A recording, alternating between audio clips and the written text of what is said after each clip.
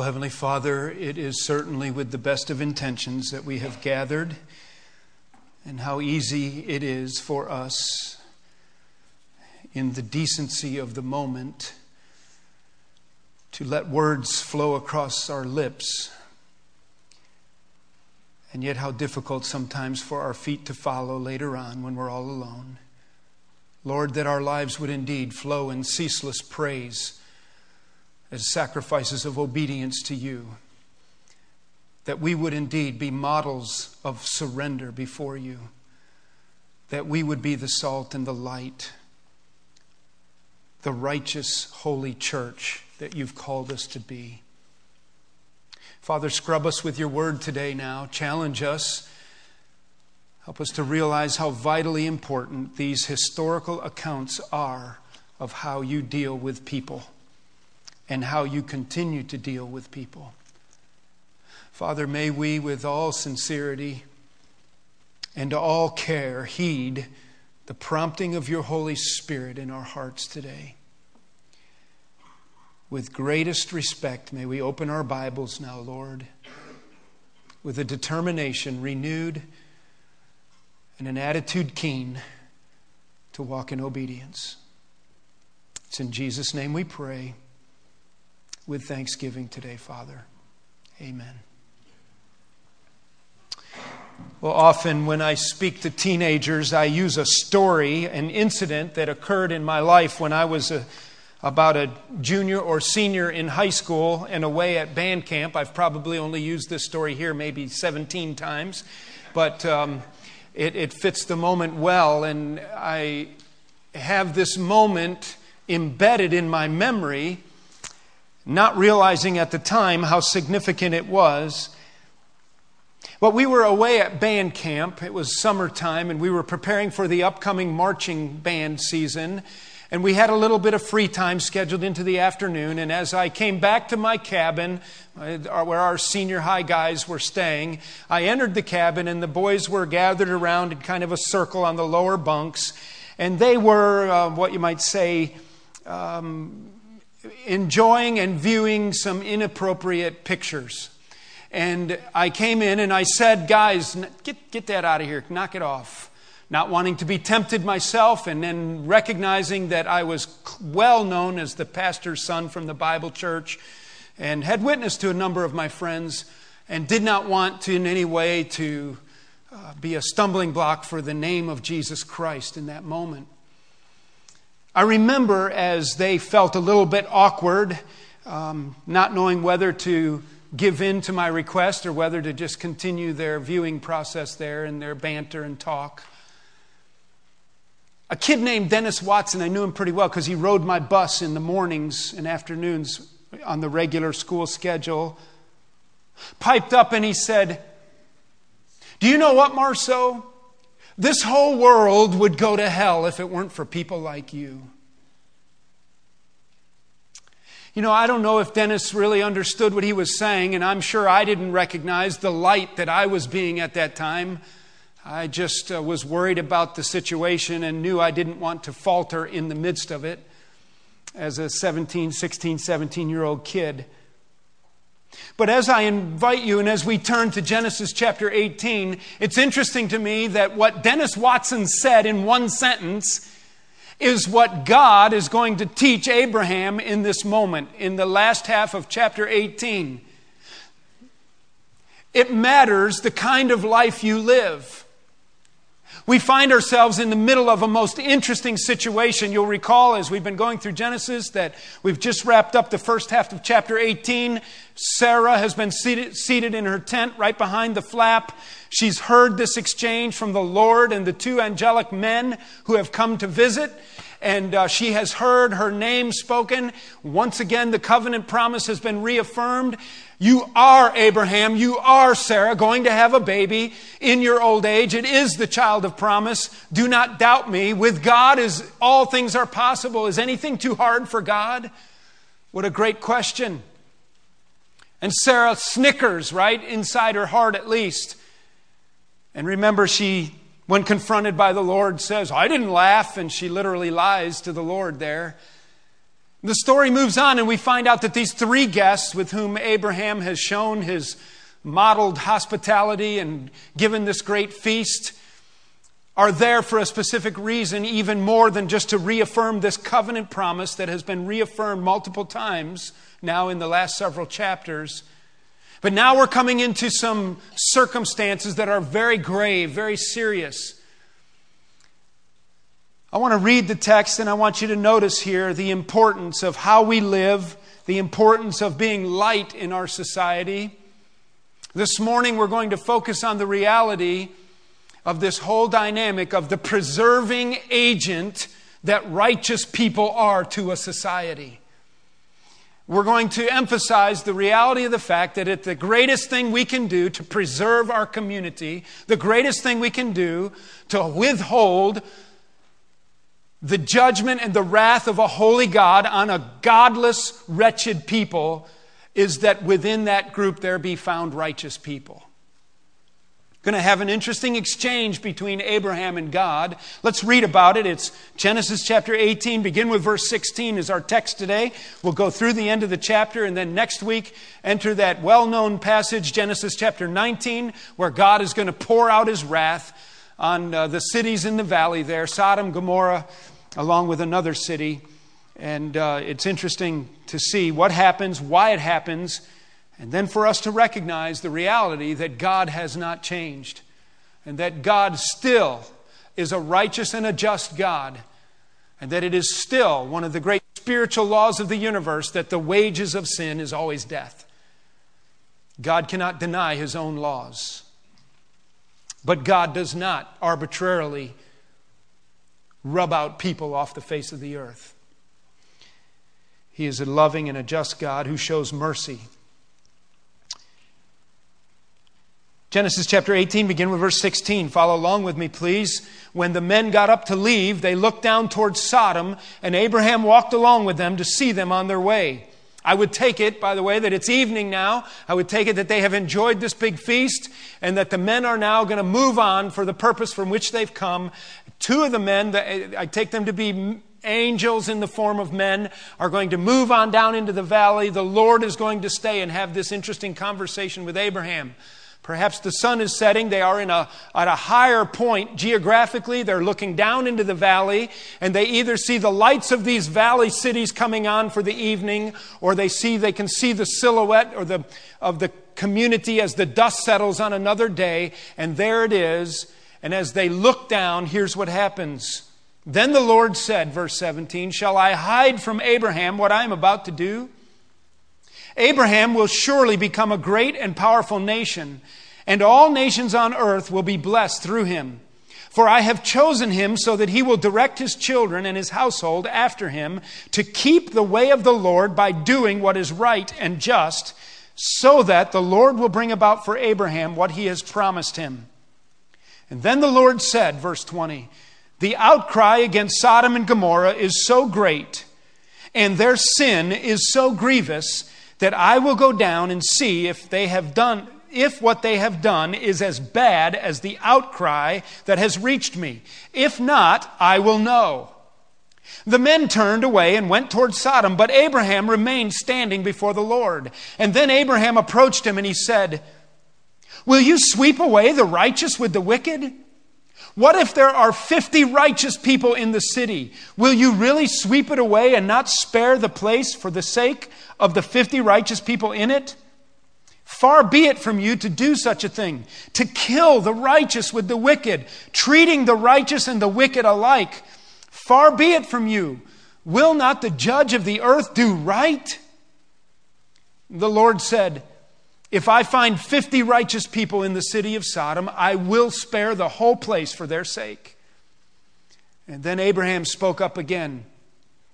"Now that I have been so bold as to speak to the Lord, though I am nothing but dust and ashes, what if the number of the righteous is 5 less than 50? Will you destroy the whole city because of 5 people? If I find 45 there," the Lord says, "I will not destroy it." Once again he spoke to him. "What if only 40 are found there?" He said, "For the sake of 40 I will not do it." Then he said, "May the Lord not be angry, but let me speak. What if only 30 can be found there?" And he answered, I will not do it if I find 30 there. Abraham said, now that I have been so bold as to speak to the Lord, what if only 20 can be found there? And he said, for the sake of 20, I will not destroy it. And then he said, may the Lord not be angry, but let me speak just once more. What if only 10 can be found there? And he answered, for the sake of 10, I will not destroy it. And when the Lord had finished speaking with Abraham, he left, and Abraham returned home. What an interesting dialogue. 6 times Abraham looks at the Lord, and he acknowledges in all humility, I don't even deserve to talk to you. I'm dust and ashes. But what if? 6 but what ifs. I wonder what Abraham was thinking when he walked away that evening, pondering that conversation. And I wonder what he thought many years later throughout his lifetime. I think one of the burning questions that he took to his grave was, why did I stop at 10?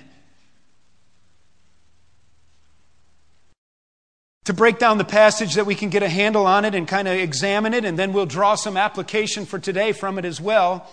4 observations here, but the first thing we have in our passage back at 18, 16, 17, and 18 is we have God's apparent intention. You might even say God's obvious intention.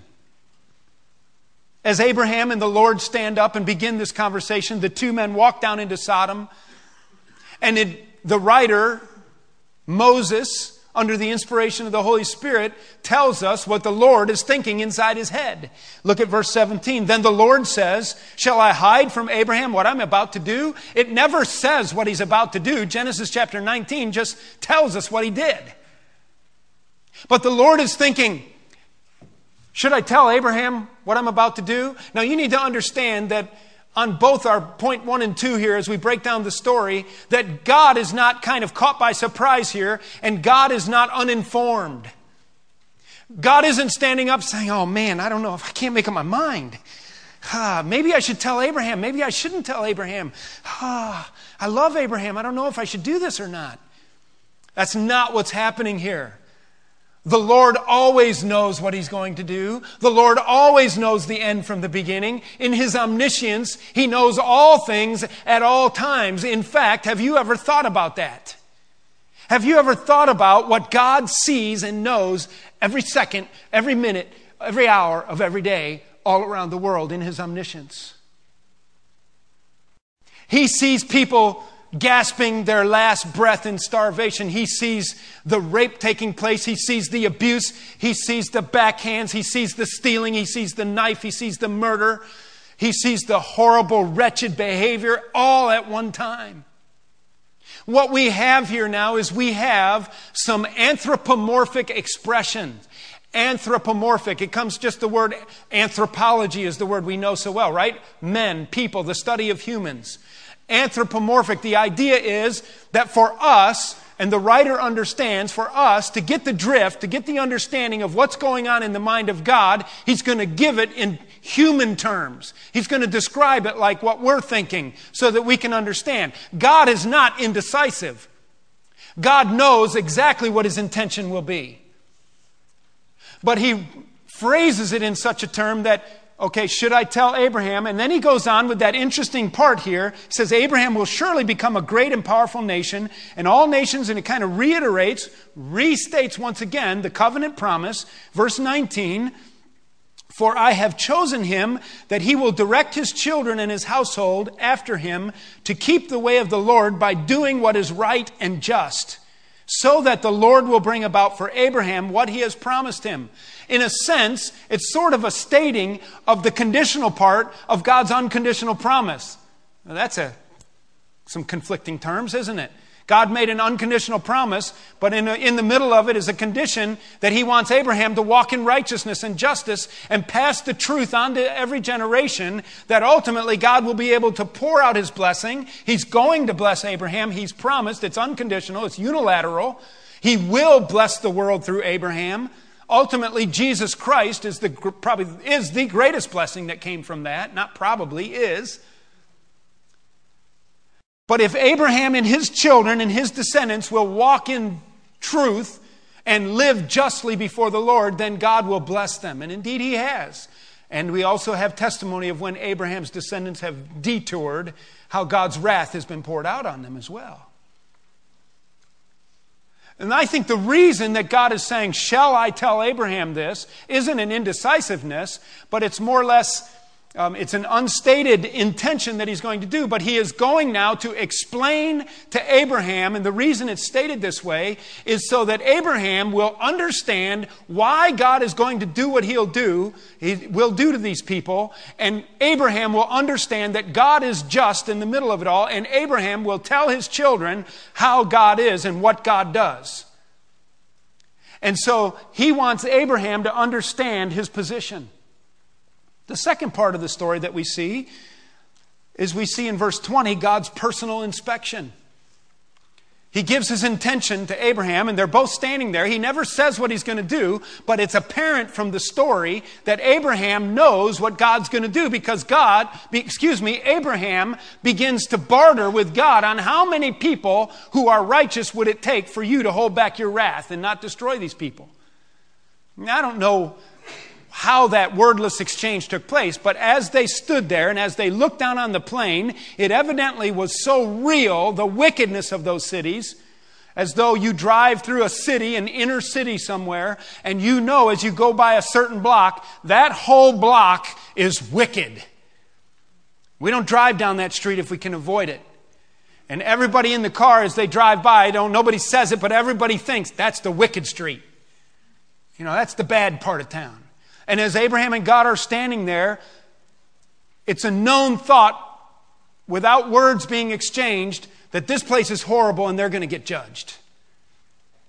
And God goes on in another anthropomorphic expression and says, verse 20, the outcry against Sodom and Gomorrah is so great and their sin is so grievous that I will go down and see if what they have done is as bad as the outcry that has reached me.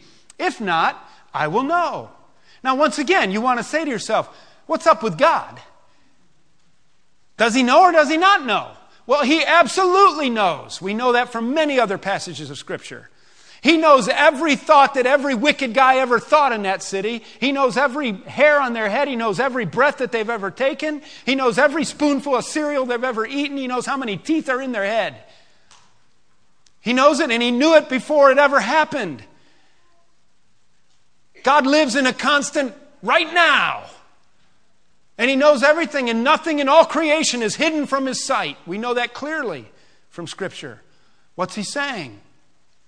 He is simply assuring Abraham that he is a just God. And you notice that when Abraham makes his intercession, he appeals to the justice of God. Did you see that? He said, I know that you, he said, will not the judge of the earth do right? Verse 25, the end of verse 25. Abraham, when he makes his intercession, is going to appeal to the justice of God with a confidence knowing that God can only do the right thing. God isn't going to walk away from Sodom and Gomorrah here in a few days, a few hours, and say, oh man, I burned the wrong city. Oh, I didn't know there was 100 righteous people in that city. What he is assuring Abraham is that I know exactly what's going on there. And in fact, it's as though I can go down there and examine the forensic evidence of their sinfulness. I will walk through every alley. I will sit in the shadows and I will observe the wickedness. I will peep through the windows. I know exactly what's going on there. And it's as though sin of people is like a smell and it comes up before the Lord. And it's like the Lord sitting on his throne and all of a sudden, whew. Got a bad one going on down there in that valley. Let me go down and see if it's as bad as it smells. This is all for Abraham's sake, not for God's sake. It is for our sake. God didn't need more information. God is assuring Abraham that he has and will continue to be just to the very end. You see, God is a patient and a loving God, my friend. Listen. But there are limits on God's patience when it comes to dealing with sin. He is a holy God. He is a just God. And there comes a time where he has to deal with it. We don't know the measurement that he always uses. It's like back in Genesis chapter 15 when he promised the land to Abraham. He said, you're going to take over this land, but the sin of the Amorites has not filled up yet. And we know from the historical record that they got 400 more years before Joshua puts them to the edge of the sword. And by the way, have you ever noticed how upset people get when we deal with the justice of God? Have you ever noticed how people just can't stand a God who wipes people off the face of the earth? Now, it's a little bit, we talk pretty lightly about it. It's pretty dramatic what's going to happen here. It's just mind-boggling. It's incredible. It's horrendous. It's really overwhelming. In our familiarity with it, we're not shocked by it. But people just really don't like it when God says, okay, that's it. The wages of your sin is now death, and here comes. I'm going to scour you off the face of the earth. Oh, you don't understand, Pastor Van. That might be your God, but that is not my God. I will not worship. My God is a God of love. Well, I'll tell you, my God's a God of love too. But my God is a multidimensional God. And my God, I get my facts from him from his book. And he said, the wages of sin is death. These people have had time, haven't they? And we don't know when his time frame is going to run out. But he's assuring Abraham that I know what I'm talking about, and I will go down and see firsthand if what I've smelled in the stink of their sinfulness, if their behavior matches it. Well, and indeed it does. We'll talk more about that next week. There were many issues that were going on there. We have God's intention. Now we have God's personal inspection. This begins now in trips, Abraham's multiple questions. 6 times, as I've already emphasized, Abraham enters in to intercede for the city. He starts with 50. Hey, God, if there's 50 righteous people. God says, yeah, if there's 50 righteous people, I will spare the city. It's interesting, isn't it? And then he says, well, 45 people. Kind of like at an auction. 50, 45, only we're going backwards. Lord, for 5 people, would you wipe them off the face of the earth? No, Abraham, if you find 45 righteous people, I will spare this city. Abraham gets a little more bold. He acknowledges in his humility, and by the way, notice that he is a pattern of an intercessor for us, a mediator here between the wicked city and God, and he's begging. Abraham has a little bit of a history here, doesn't he? Do you remember when he rounded up his 318 men servants who could carry a sword, mounted up on their mounts and headed out into the night when Lot and Sodom and Gomorrah were all swept away by those wicked kings from the north, that alliance of 4 kings, I think it was? He goes up over 100 miles away, hits them in the wee hours of the morning, recaptures all of them, releases them, brings them back, and that's that time when the king of Sodom tries to make a deal with him, and Melchizedek was there. We had that part of the story. He knew these people. He had gone up and released them. He had loaded up all their stuff on wagons and brought it back down into the valley for them. Not only that, you remember that his nephew Lot, who he had raised up, was living down in the city. He had certainly had concerns. He gets all the way down to 10 then. Lord, if for 10 people, would you spare the city? God says, for 10 people, I'll spare the city. I raised the question earlier, why did he stop at 10? It's like, if I'd have just said 3. He's got this false guilt the rest of his life. God wiped him out because I didn't say for 3 righteous people. There's a lesson there about intercession. I don't know how that works. How the all-knowing purpose and justice of God is impacted and intersected by the prayers of an intercessor, and God in his sovereignty can adjust and not lose control of what he's going to do, and yet he responds to the intercessor. Why did Abraham stop at 10? Well, some Bible students think, and you can see this more clearly in a King James Bible than you can the NIV, it says there that he had sons and daughters. And in the NIV, it says that his daughters were unmarried and engaged. In the King James, I think it says married daughters. So you have Lot, you have his wife. He had probably 2 sons, some Bible scholars think, and inferred in the text. He had 2 daughters who were married, and they had husbands, so that's now 8. And then we know from the story that he had 2 unmarried daughters, so that makes 10 people. Some Bible students think that's why he said 10. Abraham thought he knew of 10 righteous people in the city. And so he thought he was okay with 10. By the way, this is probably a good point to just stop and ask ourselves this question. What is a righteous person anyway? Who's a righteous person? How do you become a righteous person? Because point number 4 in our story is this. It's the city's greatest protection. We had God's apparent intention, his personal inspection of the city communicated to Abraham, I will be just and fair. Abraham's repeated questions. The city's greatest protection was what? It was that dwelling therein might be righteous people from which God would then pull back his hand of wrath. The city doesn't know it. The community doesn't know it. The state doesn't know it. It could be right now that the greatest gift ever given to the community of Charlestown and the greater Jefferson County area is Fellowship Bible Church. That God was going to zap it. Oh, there's 10 righteous people. Yeah, there they are. Yep. No, I can't wipe them out. I'll just spare them. I don't know the mind of God, but obviously from the story, 10 righteous people had high impact on the preservation of the city, didn't it? And the potential. And by the way, we won't take time to turn there, but if you read Jeremiah, I think it's chapter 5, verse 1, you'll find that if God could find one righteous person in the city, he would have spared the city. That's interesting, isn't it?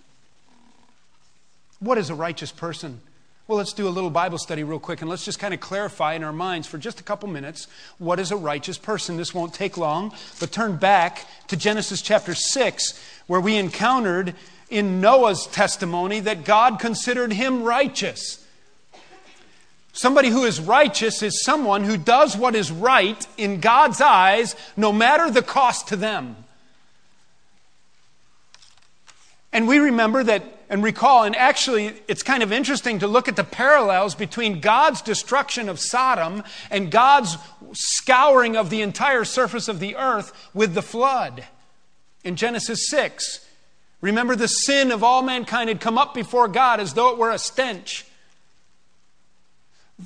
We see in verse 5 of chapter 6, the Lord saw how great man's wickedness on the earth had become, and that every inclination of the thoughts of his heart was only evil all the time. That's an apt description of Sodom and Gomorrah. Furthermore, that's a pretty good description of any city USA, isn't it? It's unbelievable. Then you get down to verse 9 and you have Noah was a righteous man. I believe the King James uses the word just. He was blameless among the people of his time, and he walked with God. There's the contrast. This is a righteous man. He cares about doing what is right in the eyes of Almighty God, while the rest of the world couldn't care less about what God thinks. In fact, they pretty much just reject God altogether. And they make up systems of thought way back then, and even today, they make up frameworks of philosophical thought that totally deny the authority and invasion of God into their lives. For example, evolution. Okay? That's a no-brainer. Why did you come up with evolution? Because we can't stand the fact that there's a God who created me. Because if there's a God who created me, then I am accountable to Him. And I don't like being accountable to anybody because I'm the man. You know I'm the man. You see, there is an innate arrogance in the heart of sinful man. But in the midst of this wicked, perverse world, what do you have? You have, and Noah found grace in the eyes of the Lord. He was a just man, and he walked uprightly, and he cared about what God thought.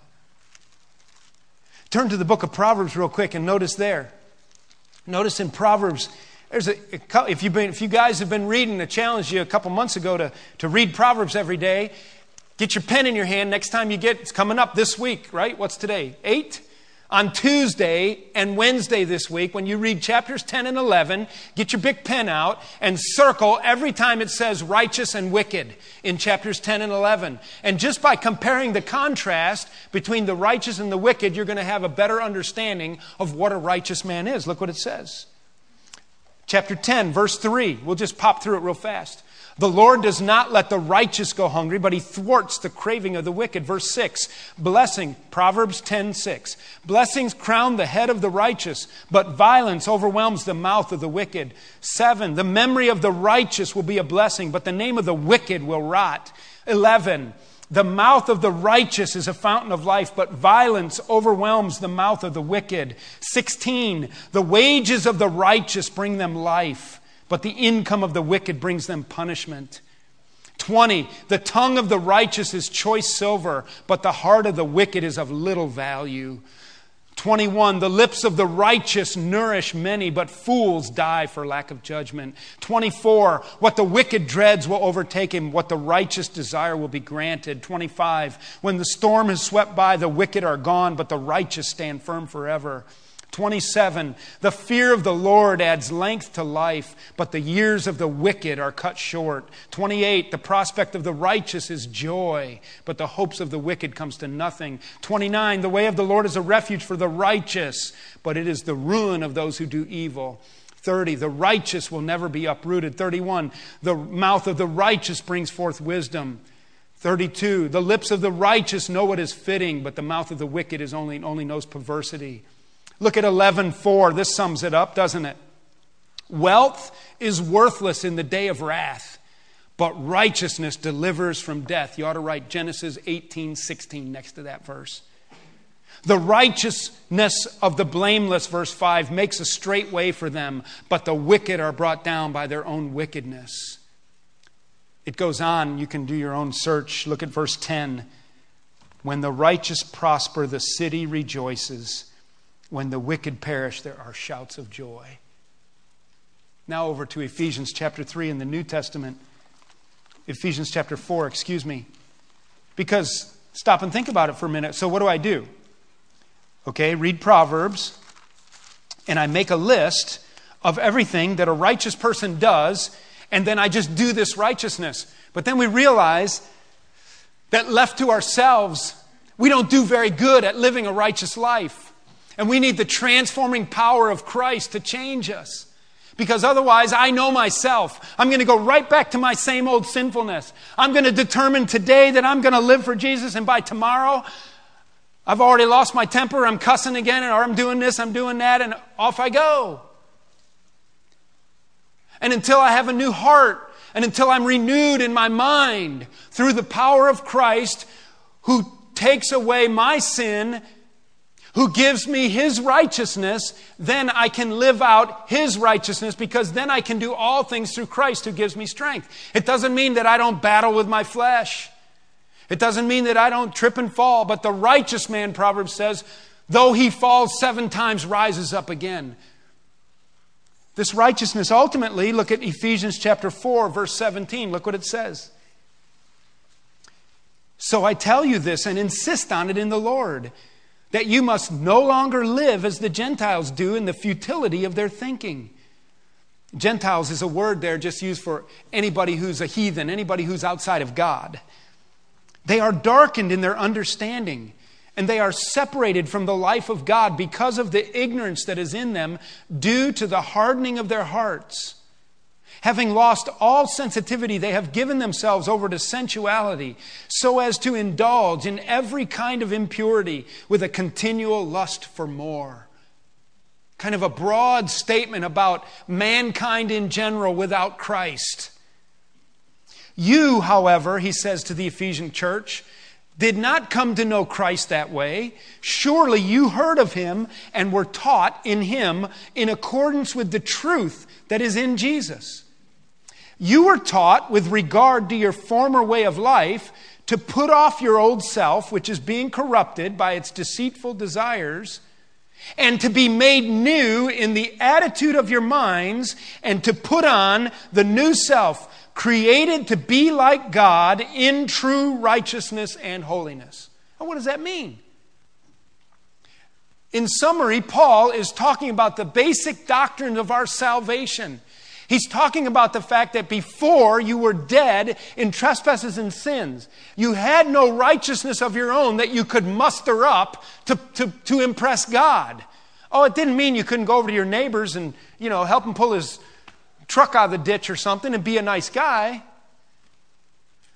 But then all kinds of other things go on, and our heart is bent towards evil. The prophet Isaiah said that all of our righteousnesses are as filthy rags. There's none righteous, no, not one. So what do we do? How do I become righteous if there is no righteousness in me? That's the essence of our salvation experience. That's what we talk about being saved here at Fellowship Bible Church.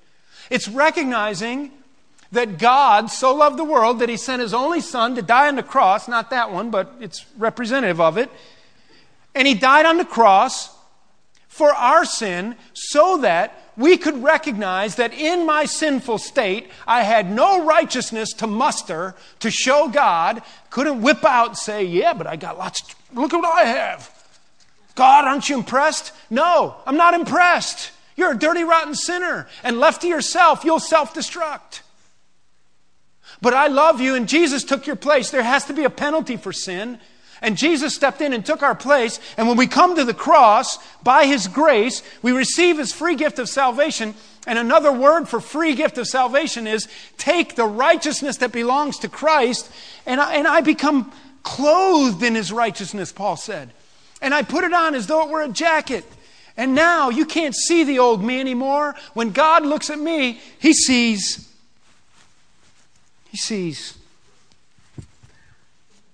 the righteousness of Christ. You see? The old is gone and now there's new. I didn't do it. I just took what God gave me through Christ. And now I am a new creation in Christ. Now I have been transformed in my thinking. And now the Word of God means something to me. I'm now living for the purpose of the cause of God. I want to live a just life. I want to walk in righteousness. It bothers me when the integrity of the wicked around me crumbles. And I now become light. I now become a child of God. I'm saved. I'm born again. I have newness of life. That's amazing, isn't it? And that is a righteous person who has confessed their sinfulness before God, and they have received in a spiritual transaction an understanding between you and God that you are counting on what God did by putting Jesus on the cross in your place, and by faith you believe it and you've taken His righteousness and you're clothed in it now. It's credited to your account. That's a righteous person. Praise God. Praise God. The problem is this. When all the righteous people of the community fall in love with the wickedness around them. Now we have a problem, don't we? Well, let's just wrap up this passage back in Genesis 18. There's just 4 very brief, very practical lessons that we can take home with us. We've seen God's intention. Next week we're going to see what happens. He promises Abraham a personal inspection so that there's no injustice. Abraham 6 times has repeated his question to him. We see that the greatest protection this city had was the righteous people. We know that we can be righteous in Christ and then live in obedience and live a righteous life. We know that there's a contrast between the wicked and the righteous. Okay, let's just step back now, and before we go home, let's just say, okay, what do we take with us on this chapter? Number 1, they're all do nots, by the way. Sometimes we need do nots, don't we? Number 1, I think when we read this passage and we understand what's going to happen in chapter 19, we need to say to ourselves, number 1, do not trivialize the wrath of a righteous, holy God. Whether you like it or not, whether you accept it or not, it's a very real thing that the wages of sin is death, and that God, in His justice, condemns sinners. And God is getting ready to wipe some cities right off the plain. We're going to deal with the topic, maybe not next week, but somewhere in the next week or two, because we have to deal with it. Has God changed? Has God changed? I think that's a really important question for us to ask here from the pulpit in these passages. If he wiped out Sodom and Gomorrah, how come he's not wiping out parts of Chicago or New York or Philadelphia or Charlestown or Shenandoah Junction? What's going on with God? And is he still that kind of a God of justice and wrath? But one of the things I think we have to take away from this is we must not trivialize God's just wrath. In fact, we need to fear that, don't we? We need to tremble before him. Number two, I think when I read this passage and I recognize especially what Lot has done, and then the spirit of the day that has permeated the church, I think number two is we do not rationalize the importance of identifying with wicked people. Do not rationalize to yourself the importance of identifying with wicked people. What do I mean by that? I mean that in our holiness and in our call to be a separated people, the popular mode of the day is that I have got to fit in with the world if I'm going to reach the world. The mode is that I have got to, I can't be seen as somebody who's not cool. I can't be seen as somebody who's not with the times, with the world, in the sense of I'm comfortable with all of the behaviors and activities of so much of the world that is condemned in Scripture. We'll talk a little more about this. We have gotten, as the pendulum of grace has swung so far, to where everything is tolerable. And it's under the guise of, well, if I'm going to reach the world, I've got to become the world. Well, I don't agree with that. I think the way that we reach the world is by walking into the cabin and all of a sudden everybody in the bunkhouse says, uh-oh, there's light in here. Uh-oh, I don't feel comfortable all of a sudden, and they don't even know why they don't feel comfortable. You don't go sit down on the bunk and have a good laugh with them and enjoy it too. So now let me tell you about Jesus. You don't do that. There has to be a contrast. Otherwise, what? The salt has lost its savor and it's worthless and it's only good to be thrown down on the road and trampled underfoot. And we end up with a church that's bigger than it's ever been and less impacting than it's ever been.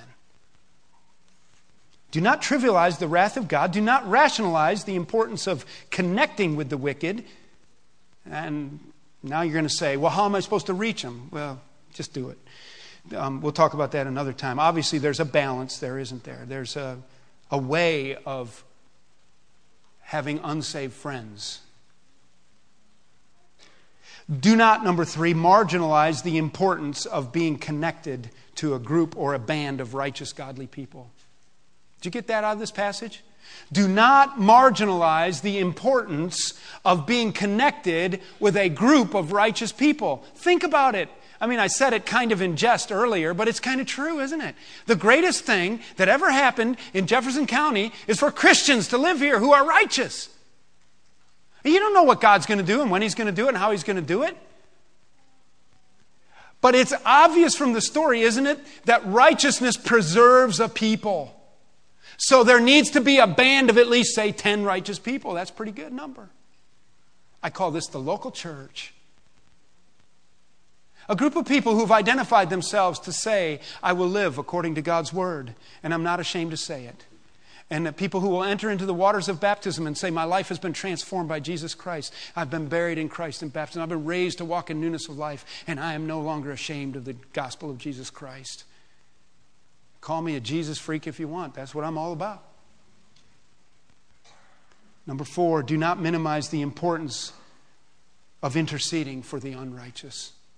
All that being said, don't we need to have a broken heart for the unrighteous? I know that sometimes it's difficult to, and I don't know where the tipping point is. When you see somebody take a gun and go in and kill a pregnant lady and a newlywed couple and shoot up an office complex where guns are not to be fired and innocent people are lying down in blood all over the floor and some crazy wacko guy's there. That's horrible, despicable, and damnable. But it's not my job to damn them. It's God's job. The only time it's my job is if they're at the bottom of my stairs at 2 o'clock in the morning and they're coming into my house after my family. Well, then give them both barrels. Don't go down the street and give them both barrels. I mean, obviously there's this whole balance of a Christian loving the unlovely. But didn't Abraham provide for us in this story the model of someone who interceded for the city? God, would you spare this city? Who are you praying for? Who are you interceding on behalf of? Humbly, in Abraham's word, as dust and ashes, Lord, I don't even deserve to talk to you, but in all humility I come before you and I ask, would you please preserve these people? I think we need to be interceding for lost people, don't we? And I know that you do, and God's word communicates to us clearly who we are to pray for regularly. Well, some things to think about. It's a hard message in some ways. There are some harsh realities that we're going to see now as God carries out His justice. Can I challenge you to examine your heart today? And maybe one thing we need to ask ourselves is, am I a preserving agent to anybody, anywhere? In this culture, in this community, at this time? You know, Jonathan and I have a practice of closing the day up in his bedroom. He's in bed, covered up and ready to turn on his Odyssey because he can't go to sleep without his Odyssey. And we pray together almost without fail every night. And often I will pray as we close out the day, Lord, would you be with our policemen tonight in the night who are up watching over our community? I want Jonathan to know that we live in a real world, and I want him to appreciate and respect our law officers. And I really appreciate these guys who are up at 2 o'clock in the morning so I can sleep in bed. But I was thinking too, there's no police force in the world that can protect a city indefinitely. There's no military that's strong enough. The greatest thing we can do to bring the blessing and the protection of God upon our homes and upon our communities is to be a righteous people. That ultimately God, though the horse is prepared for battle, safety comes from the Lord. Are you a righteous person? Let's bow in prayer. Father, we recognize this morning that without you we are nothing. We know that you have a great ability to take even the coarsest of sinners and transform them into beautiful creations in Christ. Lord, guide our thoughts as we deal with these passages of Scripture about your justice, about your wrath, also about what it means to be a righteous man or woman, boy or girl. Father, help us to intercede on behalf of the wicked around us. More than that, help us to live through a righteous life, to bear out the obvious fruit of righteousness that a life like that brings. Lord, we are a nation that as a whole is trending far from you. And we don't know when the limits of your patience will end. Help us to be faithful. Help us to live for you no matter the cost to us personally. May we see the gospel changing lives around us. In Jesus' name I pray. Amen.